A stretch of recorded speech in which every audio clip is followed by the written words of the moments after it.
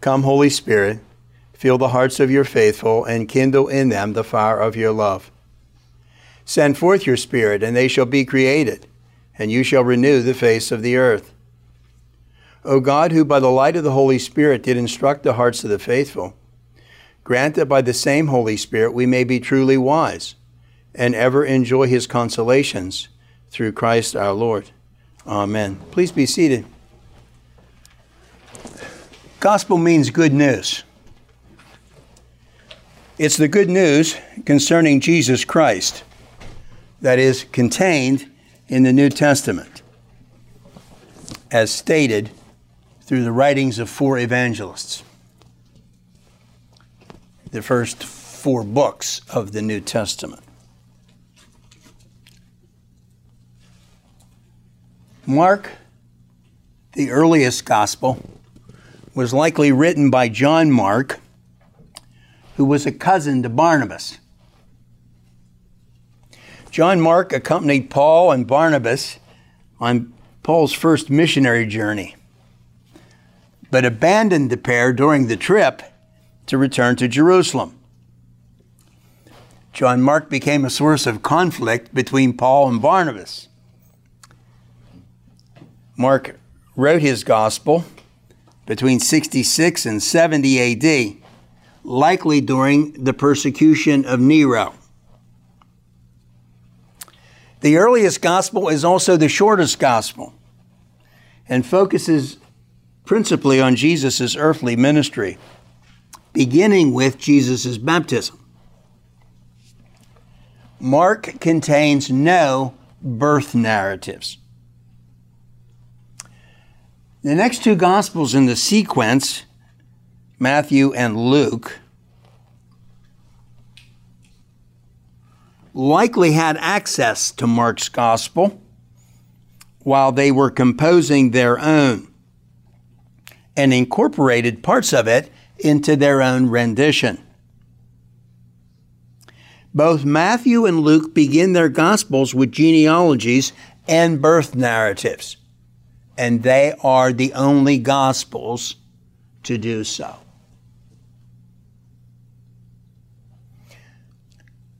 In the Anglican Church, we function on a 3-year lectionary cycle, years A, B, and C.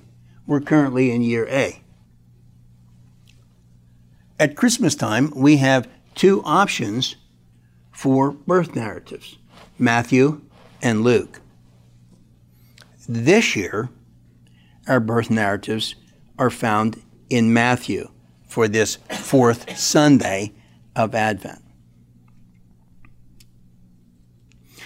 Luke's gospel focuses heavily on the births of both John the Baptist and Jesus, but with a different emphasis. Luke focuses on the human side of Jesus' incarnational birth, with narratives about the angel Gabriel's annunciation with Mary, where she is informed about what is to take place. Luke contains both the Magnificat, the Song of Mary, and the Benedictus, the Song of Zechariah, which, by the way, are canticles that are part of our daily offices throughout the course of the year. Luke also contains the visitation of the shepherds, which are not mentioned in Matthew. John's gospel, written near the close of the 1st century, is often referred to as the spiritual gospel. John's gospel begins in the beginning and presents Jesus as the Logos, the Word of God, who was present from the beginning. Our lesson today is the Annunciation from Matthew's Gospel. Matthew begins with the genealogy tracing Jesus' lineage back to King David. And immediately following the genealogy is the annunciation of the angel with Joseph. Joseph was a good Jewish man. No sexual intercourse prior to marriage. So when his betrothed, Mary, showed up pregnant, Joseph knew that the child was not his. Now, Joseph had no desire to humiliate her or to make her into a public spectacle or scandal. And so he had intended that he would divorce her privately and quietly. However, an angel of the Lord appeared to Joseph in a dream. You heard the reading of that from Matthew's Gospel. The angel appeared to Joseph to inform him of the virgin birth and what the child's name should be at the time of his birth. In the dream, Joseph is reminded of the prophecy from Isaiah 7, which you also heard today. Behold, the virgin shall conceive and bear a son, and they shall call his name Emmanuel. Emmanuel literally means God with us. The angel tells Joseph that the child is to be named Jesus, Yeshua in the Hebrew. Yeshua would ordinarily be translated into English as Joshua, not Jesus. Joshua in English, or in the Hebrew, means Yah, short for Yahweh, saves. Yeshua means God is salvation. The English Jesus is a transliteration of the Greek and Latin. After the annunciation of the angel with Joseph, Matthew tells us that Joseph was obedient, after which Matthew jumps to the Epiphany, which is the visitation of the Magi. Historically, we often include the visitation of the Magi with our Christmas narratives. It is more appropriately placed with the Epiphany. In effect, what happened is that if you read throughout Matthew's Gospel in its entirety, there's a phrase that appears over and over again. And the phrase goes something like this: all this took place to fulfill what the Lord had spoken through the prophets. Matthew's primary interest was to make the connection between what was happening in the incarnation of Messiah with what had been written by the prophets, among which Isaiah is a principal figure.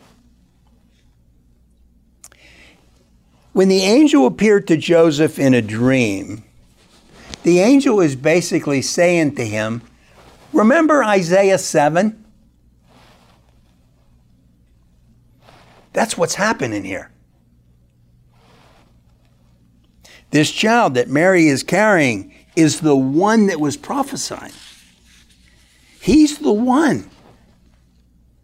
When he's born, call him Yeshua.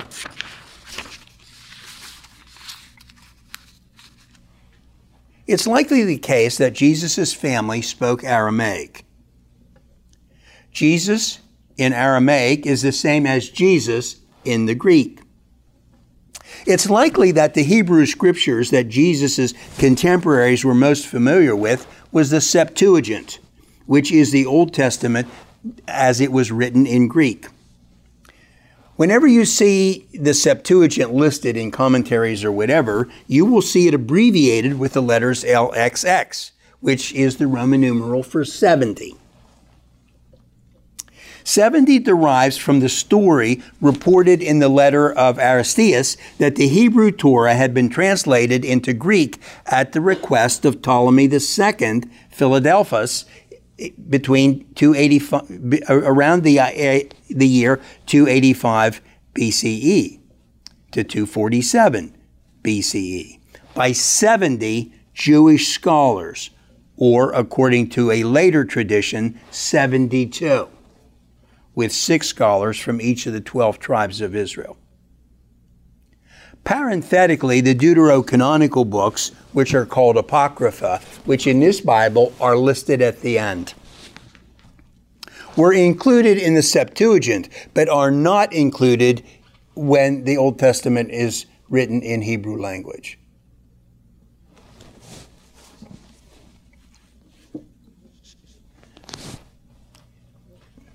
So if you examine this Bible, you'll see the Old Testament, the New Testament, and then the Apocrypha readings, what we call the Deuterocanonicals. Article 6 of the 39 Articles of Religion in the Anglican tradition says, "And the other books, as Hierome saith, the church doth read for example of life and instruction of manners, but yet doth it not apply them to establish any doctrine." So you'll notice that during the course of the year, there will be readings in the daily offices and the like from the Deuterocanonicals. We would never use them to establish doctrine, but they are considered beneficial for instruction and manner of life.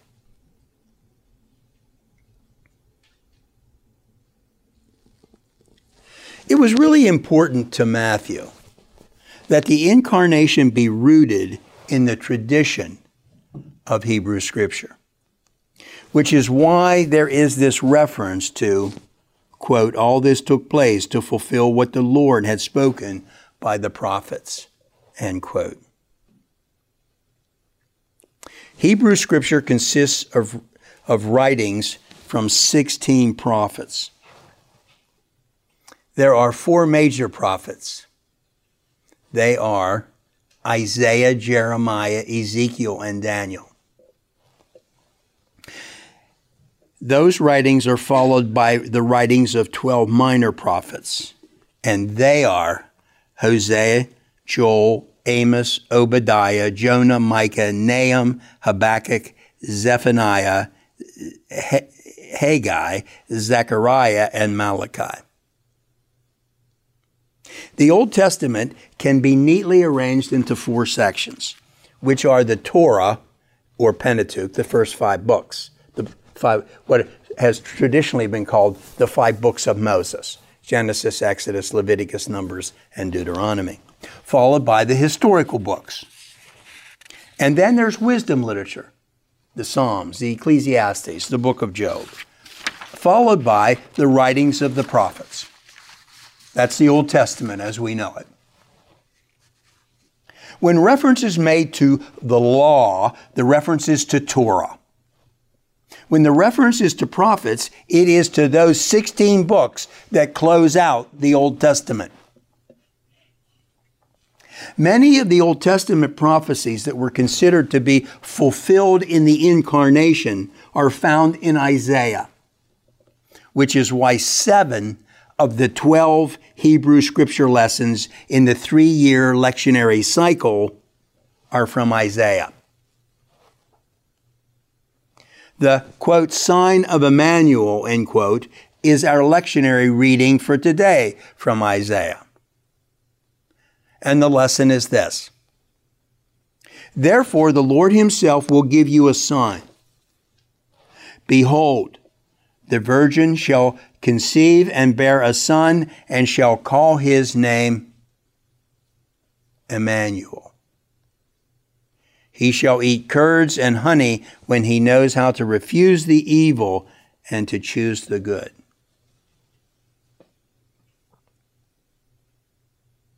Locating the foundation for incarnation in Hebrew Scriptures was also important to St. Paul. The book of Romans can easily be considered St. Paul's opus, if you will. It contains his systematic theology and a summary of his ethics. Paul opens Romans with an introduction about himself, who he was. He was a servant of Christ Jesus, to be an apostle, set apart for the gospel of God, which he promised beforehand through the prophets in the Holy Scriptures concerning his Son, who was descended from David according to the flesh, and was declared to be the Son of God in power according to the Spirit of holiness by his resurrection from the dead. Jesus Christ our Lord, through whom we have received grace and apostleship to bring about obedience of faith for the sake of his name among all the nations, including you who are called to belong to Jesus Christ. In this opening section, Paul is establishing the authority of his teaching by rooting what he's saying in the promises that were provided to mankind through those 16 prophets. The incarnation of Jesus is the fulfillment of all those prophecies. It's important for me to say to you also that the early church fathers, principally among them Ignatius of Antioch, Justin Martyr, and Irenaeus, shared Matthew's passion for connecting the incarnation of Jesus Christ to the law and the prophets, and to find the roots for it in Hebrew Scripture. You'll hear some denominations referring themselves to as being New Testament churches. There's no such thing. Because the New Testament does not exist separate and apart from the Old.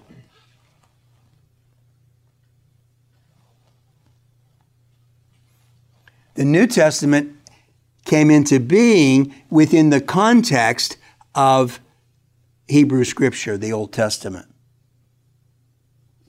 A little later, we will profess what we believe using the words of the Nicene Creed, which is a Trinitarian formula of what constitutes Orthodox Christian faith. Years ago, I was asked the question, what if you don't believe everything that's in the Creed? Well, that would make you a heretic. Because the Creed has been established as that which the church believes. In the section of the Nicene Constantinopolitan Creed that deals with the Holy Spirit, and I use the entire name of the Creed because the Holy Spirit piece was added in 381 at the Council of Constantinople. In the section on the Holy Spirit, we declare that the Holy Spirit has spoken through the prophets. Everything that happens in the incarnation is congruent with what we learn from prophets. Matthew reminds us of that reality, as does St. Paul in Romans chapter 1. Paul's writings are the earliest recorded in the New Testament. Over the past 4 weeks, we've been preparing for incarnation, to celebrate it yet again. In our collect of the day, we ask the Lord to stir up his power and with great might to come among us. May his grace and mercy deliver us from the impediments caused by our sinfulness, that we might be delivered and freed from their effects.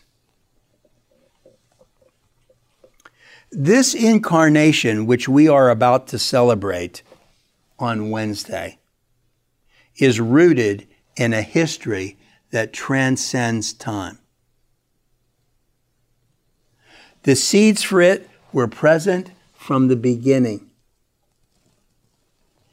Because of that extensive history, I reserve the right to say to other people, Merry Christmas, as opposed to Happy Holidays. There are a group of Americans, and I use that term loosely, who would like to undo that tradition, which is so much a part of the fiber of who we are. Everything that I have told you today is rooted in over 4,000 years of recorded history. And yet we have a group of postmodern morons who seek to undo all that and pretend that 4,000 years of recorded history never happened and had no impact on who we have become as a civilization in the West. And so they're going to clamor when you say to somebody, Merry Christmas, because they have a strong desire to secularize everything that Western civilization is about. And I put forth to you that apart from the Judeo-Christian tradition, there would be no Western civilization.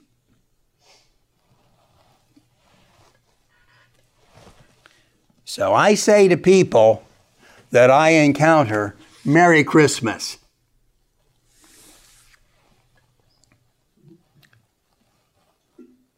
And I invite you to do the same. It's consistent with over 4,000 years of recorded history.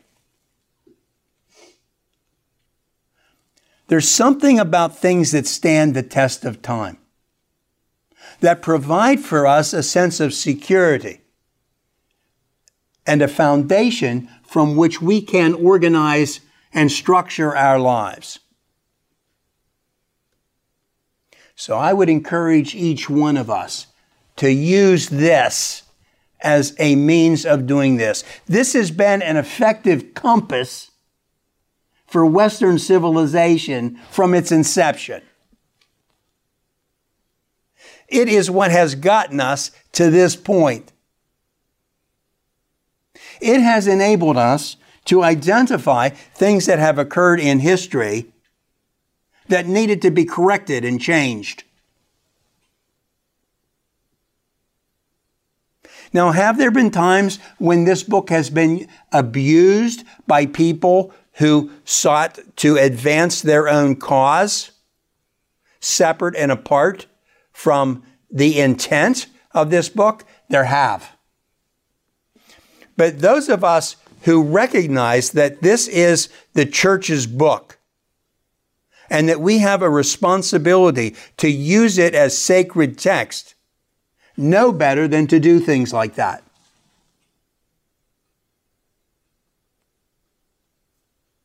Now, the advantage of being a part of the church is that when we are at our best, we're able to hold one another accountable for what it is we speak as truth. One of the ways that we use the Nicene Creed, and I've talked about this again and again, is that we say the creed immediately after the homily or the sermon because the creed is intended to correct anything that I or Deacon Josh might have said inadvertently in the sermon or homily that was heretical.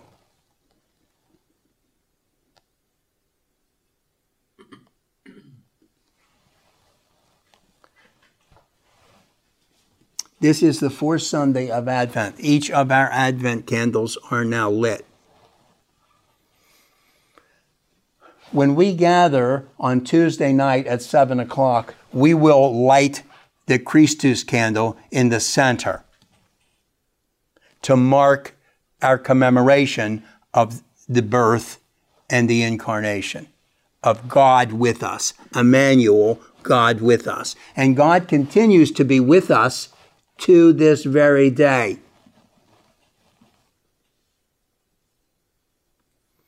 And so we are coming down the last lap in preparing our hearts and our minds to celebrate this incarnation yet again.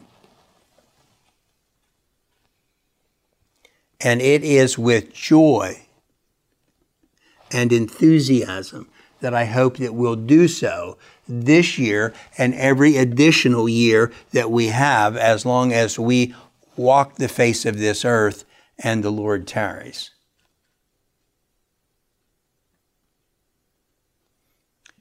And it's important that we not forget that when we think about incarnation, it's not only when Jesus came the first time, for which we prepare our hearts and minds to celebrate, but it is also